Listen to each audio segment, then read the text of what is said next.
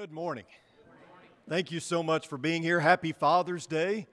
My wife said that to me this morning. I thought, oh, that is today, isn't it? I called my dad on the way here this morning and wished him Happy Father's Day, and he goes, is that today? So it tells you how focused I am on Father's Day, but Happy Father's Day to all of our fathers. I know some of you here visiting your father, and thank you for coming our way. If you are visiting, we are in the middle of a series talking about spiritual warfare and the fight of our lives. This morning we're looking at more specifically how we can deal with the devil. And typically any sporting event, you have a home team and a visiting team. And the visiting team is in enemy territory, so to speak. So they are entering onto the home team's field or court, and for the most part, the home team is against them. So they're booing them, and the visiting team is trying to perform even though they are in surroundings that are foreign to them. You ever heard of home field advantage? That's a real thing, so much so that it affects betting odds across all sports. My friends, we are the visiting team in this world. Satan has his home turf, and we are operating in a belief system in a world where its values and principles are very different than what we hold dear. And as the visitors, we're trying to win the battle. I mean, after all, the visiting team is still expected to perform. You know, they're still expected to try and win the game. That's what we're trying to do. And by and large, the home crowd doesn't like us. The world around us boos us. Maybe that's because we have a long history of winning. We're kind of like Duke basketball. Nobody likes a team that wins all the time. And when I say we, I'm talking about God's people, of course. But the devil doesn't act like a loser. He doesn't hang his head in defeat. Instead, he does his best to play the role of spoiler. In the realm of sports, sometimes teams play the role of spoiler. And what that means is, if a team is not very good and they're playing a team that is good, maybe that team that's not so good has the opportunity to ruin the good team's chance at making the playoffs or the postseason. And if they happen to slip up and beat them, then they say that that team played the role of spoiler. The devil relishes the opportunity to play the role of spoiler. He would love nothing more than to keep us from making the postseason. And so, as the visiting team, again, we have to fight. The visiting team is still expected to perform on the court or on the field. And so we've got a battle. You know, every now and then I get an anthill in my yard. And if you ever walk up to one of these anthills and you look at it, you see these little annoying creatures working frantically and furiously to try and please the queen. Do you know what it is when a colony of ants builds a hill on my lawn? You know what that's called? It's called building a kingdom on my turf. Because that's what they've done. They have built a kingdom on my lawn, and I can't have that. How dare they, right? You can't do that. You have no right to build your kingdom on my turf. And so I have to do something about it. The same is true in a spiritual sense. We are building a kingdom. God is building His kingdom on the devil's turf. Now, ultimately, it's God's turf, right? Ultimately, it all belongs to Him. But we have to understand who it is we're fighting as the visiting team. It's not the president. It's not SCOTUS. It's not partisan politics. It's never humans, right? This is not a flesh and blood war. This is an unseen war. It is a spiritual battle. And so therefore, we're not fighting humans, although humans can act devilish at times, although human beings can do some pretty devilish things. The ones that we're fighting are the ones that are against God in the invisible realm. We are fighting an unseen battle, and there are many who have been deceived. There are those who are trapped. There are others who have unknowingly given themselves to the rule and reign of Satan. The physical is affected by the spiritual, which means that if you want to address a problem in the physical, you have to go to the spiritual, right? Instead of looking at the fruit and messing with the fruit, we need to deal with the root. And the root of the issue always has to do with headship. Look with me in Colossians chapter 1.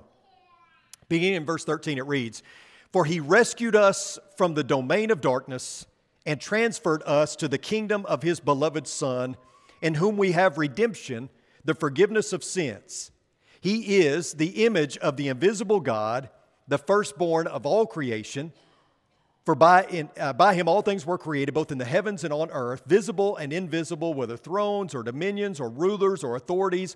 All things have been created through him and for him. He is before all things, and in him all things hold together. He is also the head of the body, the church, and he is the beginning, the firstborn from the dead, so that he himself will come to have first place in everything. For it was the Father's good pleasure for all the fullness to dwell in him and through him, to reconcile all things to himself, whether things on earth or things in heaven, having made peace through the blood of his cross." So who's the boss? That's the question, right? Who's running things here? Well, we know that God is in charge and he has bestowed headship upon his Son who rules and reigns the kingdom. So Paul leaves no doubt as to who is running things. I was a head coach at 24 years old at Cord Charlotte, Arkansas. And in Arkansas, maybe this way here, but the baseball coach wears a uniform like the players. So I'm 24, only 6 years older than my seniors. And it never failed that when the umpire came to give last-minute instructions to the coach, he couldn't find him. Now, my assistant coach was in his 40s. He was older. And so it always happened that the umpire would come and he would scan the dugout and he'd pick out my assistant coach and he would start giving him instructions. And my assistant coach would say, whoa. I'm not the coach, he is. And then there was this look of bewilderment. Well, I thought he was one of the kids. For me, for my team, it was hard to discern who was in charge. Not so in the kingdom. We have no doubt who's in charge and who is running things, right? Now, as I've said before, it won't always be this way. There will be an end to this current temporary arrangement. Paul said it in 1 Corinthians chapter 15, verse 26 and following. The last enemy that will be abolished is death. For he has put all things in subjection under his feet. But when he says all things are put in subjection, it is clear that this excludes the Father who put all things in subjection to him. When all things are subjected to him, then the Son himself will also be subjected to the one who subjected all things to him, so that God may be all in all. So God currently reigns through the Son, Jesus Christ. Jesus is our mediator. However, the Father will not always rule through a mediator. There is an end goal to this current arrangement. After Jesus rises from the dead, Paul says, then comes the end when he hands over the kingdom to the God and Father, when he has established all rule and authority and power. So one day evil will be vanquished. All evil will be vanquished. Evildoers will face the judgment. The sons and daughters of the kingdom will enjoy the rule and reign of God forever and ever. But God will no longer rule through a mediator. And do you know why? Because you don't need one. All evil is vanquished. Sin and death, the devil, they're all gone. They're out of the picture, right? God rises victorious. He triumphs. He decides there's going to be a point when I'm done and I'm going to end it all. And at that point, what do you need a mediator for?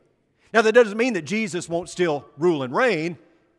It just means that we will all be glorified to rule and reign with him for all eternity. That's Romans 8:17, 2 Timothy 2 and 12. But I want to go back to what Paul wrote in Galatians. I'm trying to combine Colossians and Galatians. Let's go back to Colossians and what Paul said. Notice the language. Rescued us from the domain of darkness. Transferred us to the kingdom of his beloved Son. Reconcile all things to him, having made peace through the blood of his cross. So keep those phrases in mind, and now go over to chapter 2 of Colossians and notice verse 8 and following. Paul writes, "See to it that there is no one who takes you captive through philosophy and empty deception in accordance with human tradition, in accordance with the elementary principles of the world, rather than in accordance with Christ. For in him all the fullness of deity dwells in bodily form, and in him you have been made complete, and he is the head over every ruler and authority. And in him you were also circumcised with a circumcision performed without hands, in the removal of the body of the flesh by the circumcision of Christ, having been buried with him in baptism, in which you were also raised with him through faith in the working of God, who raised him from the dead. And when you were dead in your wrongdoings and in the uncircumcision of your flesh, he made you alive together with him, having forgiven us all our wrongdoings, having canceled the certificate of debt consisting of decrees against us, which was hostile to us, and he has taken it out of the way, having nailed it to the cross. When he had disarmed the rulers and authorities, he made a public display of them, having triumphed over them through him." So again, I want you to notice the language. In him, with him, in him, with him, in him, with him. You see it over and over again in Colossians 1 and 2. Paul establishes that the authority is in Jesus, and then he speaks to the Christians' transfer of ownership. God rescued us from the domain of darkness and transferred us into the kingdom of his beloved Son. So there is a change in headship. If we want to remain secure, then we operate under his authority, in him, with him. We find protection. Paul even writes, "In him all things hold together." So if you're broken, if you're falling apart, it means that you have come unglued from the head. So many of us are flip-floppers, right? I mean, I'm raising my hand. I know I am at times. You know, we find ourselves flip-flopping all the time from one kingdom to another. It's like we have one foot in one kingdom and one foot in the other kingdom. We constantly flip-flop from one kingdom to another. Maybe we come to church on Sunday and cuss like a sailor on Monday. Maybe we do our daily devotional in the morning and then we spend the afternoon gossiping and slandering and meddling. Maybe we say our prayers at night before we go to bed and we wake up the next morning angry and vengeful. I mean, it's hard, right? We're all limping disciples and we all find ourselves flip-flopping from time to time. We live like Jesus the first day of the week and like the devil the rest of it. And we wonder why we're broken. We wonder why we're hurting and why we can't seem to get control of our lives. And the reason is because we're not in union. We're unglued. We're not in alignment. We're serving two heads. Over and over again, I visit with Christians who say that their marriage is broken, their spirit is broken, their heart is broken, their faith is broken. And without fail, the one thing that every broken individual has in common is that they're not living in union. You know, it's a sad reality that when we need the church the most, when we need our relationship with God the most, is when we seem to pull back from those things. We find ourselves out of alignment. We find ourselves broken and falling apart, and don't really think that maybe we need to look to the head and see if we're still attached. Have we come unglued along the way? It's not always an intentional thing. Sometimes it's gradual. We go about life and, we don't make the minor tweaks and adjustments, and we wake up one day and say, wow, I'm not where I need to be. I've come unglued somewhere along the way. Remember, Satan is crafty, he's cunning, and he needs a vehicle. So don't give him one. Think about it this way. Let's say someone has a gun pointed directly at you. A real live gun, not my finger. They have a real gun pointed at you and they say, don't move. What are you going to do? Well, my guess is you're not going to move, right? Because you're afraid that if you do, he's going to shoot you. But let's say that the person pointing that gun at you says don't move, and then they decide to pull the trigger. Click. Click, click. It's empty. How would you feel then? My guess is you would relax a little bit. you'd probably breathe a sigh of relief. My friends, the devil's pointing his gun at you, but it doesn't have any bullets in it. The gun is empty. Now, if you don't know that, you're going to be scared, right? Someone's pointing a gun at you and they haven't pulled the trigger. You don't know if it's empty or if it's loaded, and so you're going to be scared, right? Go back to Genesis chapter 3. I know we've talked about this quite a bit in our series, but I think it bears repeating. Genesis chapter 3, starting in verse 1, it says, "Now the serpent was more cunning than any animal of the field which the Lord God had made. And he said to the woman, 'Has God really said, you shall not eat from any tree of the garden?' The woman said to the serpent, 'From the fruit of the trees of the garden we may eat, but from the fruit of the tree which is in the middle of the garden, God has said, you shall not eat from it or touch it, or you will die.' The serpent said to the woman, 'You certainly will not die. For God knows that on the day that you eat from it, your eyes will be opened, and you'll become like God, knowing good and evil.' When the woman saw that the tree was good for food, and that it was a delight to the eyes, and that the tree was desirable to make one wise, she took some of its fruit and ate, and she also gave some to her husband with her, and he ate. Then the eyes of both of them were opened, and they knew that they were naked, and they sewed fig leaves together and made themselves waist coverings." I said it in the first lesson of this series. The devil operates by consent and cooperation. He has no authority. He's a formidable foe. He's powerful. He's sly. He's cunning. He tempts. He entices. But he has no authority. He's not deity. He's powerful, but has no authority. The only authority he has is what you give to him. He operates by consent and cooperation. He needs a carrier. He needs a vehicle. So don't be one. Don't give him that opportunity. Here's the deal. Adam and Eve allowed the devil to come onto their home turf, to God's home field, and ruin their paradise. Notice the strategy. Has God really said, you certainly will not die? God's just jealous. He doesn't want you to be on his level. Do you see what the devil is doing? He's trying to get Eve to transfer her allegiance. He can't force it because he doesn't have that authority. He's trying to get her to transfer her allegiance. He's attempting to deceive her into getting out from under the authority of God and placing herself under his authority. That's how he operates. He needs consent and cooperation. But he has the power, but not the authority. Eve and Adam both allowed a visitor to come onto God's territory and bring hell into their lives. They fumbled the ball, and it cost them their livelihood. Keep reading with me. Then the Lord God said to the woman, "What is it that you have done?"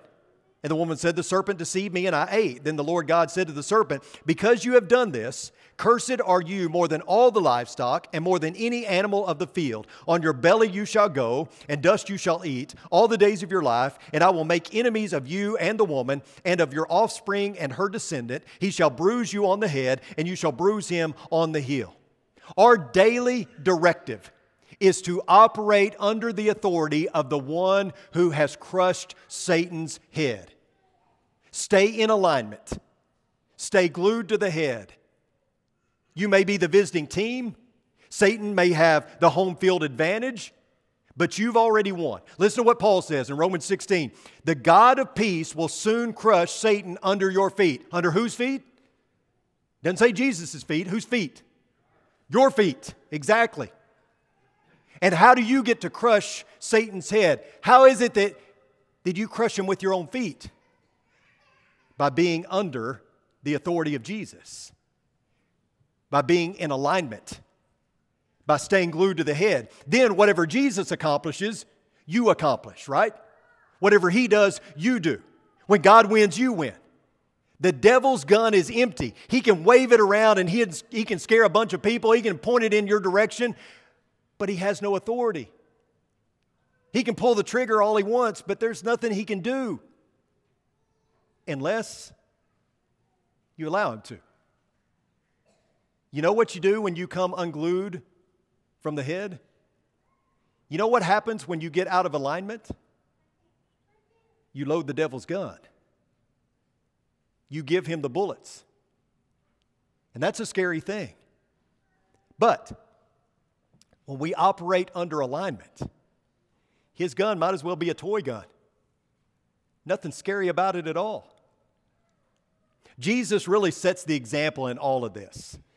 He is the antithesis of Adam and Eve's story. He is, in contrast, what they should have done. Remember when he is baptized and he goes out into the wilderness, in the flesh, he is weak, he is vulnerable. And that's when Satan decides to tempt him. And so Satan comes at him full force. But here's the deal. Jesus allows the voice of God to be the loudest in his life. Something Adam and Eve didn't do. Jesus combats the words of Satan with the word of God. It is written. It is written. Satan couldn't force Jesus to turn those stones into bread. He couldn't push him off the pinnacle of the temple. He couldn't make Jesus bow down and worship him. He didn't have that authority. That's why he had to tempt him. Because he's powerful. He can entice, he can tempt, but he can't make you do anything. He couldn't make Jesus do anything because he's not deity, right? But he was trying to get Jesus to transfer his allegiance. And of course, Jesus didn't take the bait. Not only did Jesus not give way to his authority, he utterly destroyed the authority of Satan and sealed victory on the cross. Look with me at Joshua chapter 10 as we close. Joshua chapter 10. You know, we've talked ad nauseum about how the Old Testament sets up the New Testament.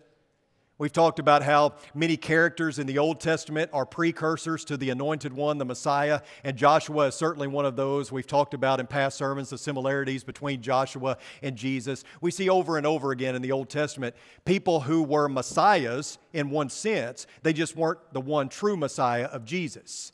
We see people who were anointed in the Old Testament as kings and leaders that had a lot of Christ-like qualities, but they weren't Jesus himself. They were a precursor or a shadow to the Messiah.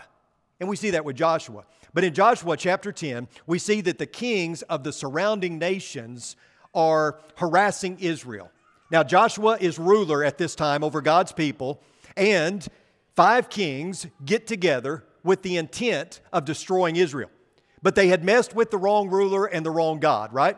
Joshua and Israel proved to be too much for the enemy nations to handle. And the 5 kings, they run and they hide in a cave. And Joshua commands the people to roll a stone in front of the entrance to trap those kings inside and then go and attack the armies from behind. And after striking down their enemies, notice what happened. Then Joshua said, "Open the mouth of the cave and bring these 5 kings out to me from the cave." They did so. And they brought these 5 kings out to him from the cave, the king of Jerusalem, the king of Hebron, the king of Jarmuth, the king of Lachish, and the king of Eglon. And when they brought these kings out to Joshua, Joshua called for all the men of Israel and said to the leaders of the men of war who had gone with him, "Come forward, put your feet on the necks of these kings." So they came forward and put their feet on their necks. Joshua then said to them, "Do not fear or be dismayed. Be strong and courageous. For the Lord will do this to all your enemies with whom you fight." Notice the last part. Joshua then said to them, "Do not fear or be dismayed. Be strong and courageous, for the Lord will do this to all your enemies with whom you fight." Joshua is ruler over God's people. He is God's ruler. And Joshua says, even though we've whipped these guys, even though we've beat them up and killed them, even though God has given us the victory, I want you to come and I want you to put your feet on their necks. Think about what Joshua is telling them. Joshua is saying, I want you to actualize what God is going to do to all of your enemies in the future. If you fight on God's side, if you stand with Him, you're going to be victorious. Sin, Satan, death, all those enemies are under the feet of Jesus. And because they are under His feet, they're under your feet. I want you to see what that looks like. Come, put your feet on their necks. So, if you want to deal with the devil effectively, then you have to keep your foot on his neck. When I was coaching, I used to tell our kids, especially like at halftime or at timeout, if we were winning, I would tell them, when you got your foot on their neck, you don't lift up to reset it, right? You keep the hammer down. Maybe pretty, picturesque terms, grotesque terms for a basketball game, but still, you get the idea. When you got them down, you keep them down. And certainly that applies to spiritual warfare. When you've got your foot placed firmly on the neck of the devil, don't lift up to reset it. You keep it there and you keep bearing down, right? If you want to deal with the devil effectively, then you keep your foot on his neck. But if you don't act in concert with God's will, his headship, if you get out of alignment with his values and his principles, if you just keep jumping kingdoms, you'll never realize the benefit that comes from living under his rule and reign. Instead, you'll constantly be fighting for power. And just let me tell you, that's a battle you won't win. You have no shot at winning that battle. You're not powerful enough. So fight on God's side and keep your foot on the neck. You know, I like watching football. I like watching specifically the Arkansas Razorbacks and the Dallas Cowboys, and I really like watching them when they're good, which means that I haven't liked watching them for quite some time.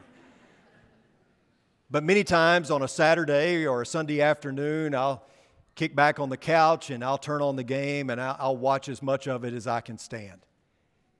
And every time I watch a game, scores are shown from other games, right? If you've watched any football game, you know that they periodically break in and they show highlights from another game.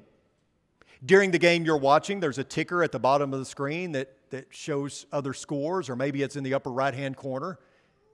It shows the scores of the game. There's all kinds of television networks during football season that are dedicated to showing summaries of all the games and talking about all the games and commentating on all the games. But sometimes I'll be watching a game and you'll see the score up there, a score that maybe you're interested in, but you don't want to watch that game. You want to watch the game that you're currently tuned into. And after the score, it'll have, the two teams, their score, and then afterwards it'll have a big giant F. You know what that means? It means final. It means the game's over, right? So I can see the score, I can see that it's ended, and I can see who won, even though I never watched the game. If it was a particularly good game, they may replay it again and again and again. ESPN does this thing called Instant Classic, where they will replay a really good game that just happened the same night, maybe the next day, maybe periodically throughout the week.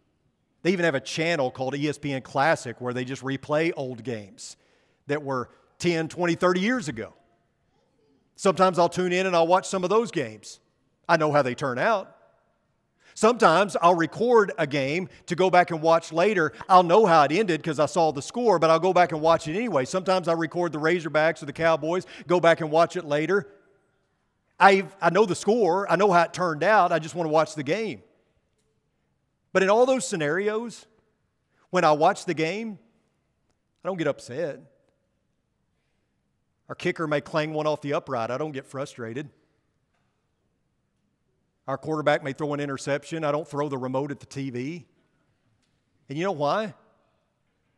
I already know the result. I've seen the score. I know how it ends.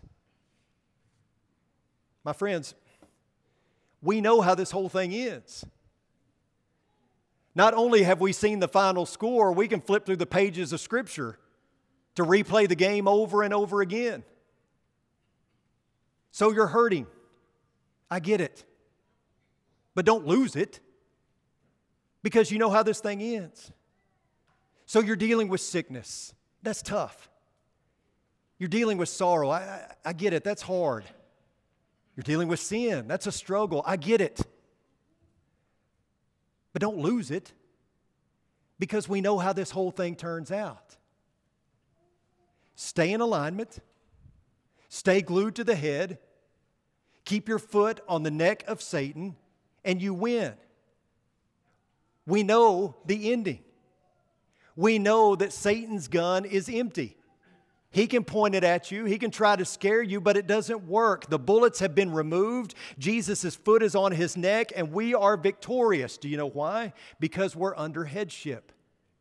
We're in alignment. And that's a great place to be, because it's a place of no fear. Let's pray. Dear Heavenly Father, thank you so much for another day. Thank you for this wonderful church family. And God, may we be a church that's after your own heart. May we seek to please you in all that we do. As a church, as individuals, may we always stay in alignment. May we always operate under your rule and reign. And may we always enjoy the benefits of knowing how this whole thing ends. we thank you. We thank you for the victory. And it's in your Son's precious name we pray. Amen. I don't know where you're at this morning as far as in your daily walk with God. Maybe you had not even started a daily walk with God. We'd love to study the Bible with you. Maybe you've been studying. Maybe you're ready to take the next step, whatever that is. If it's baptism, we can take care of that this morning. Perhaps you're dealing with difficulty of some kind. We can certainly help you with that as well. Whatever your need is, Don's going to lead us in a song. Why don't you come as we stand and as we sing?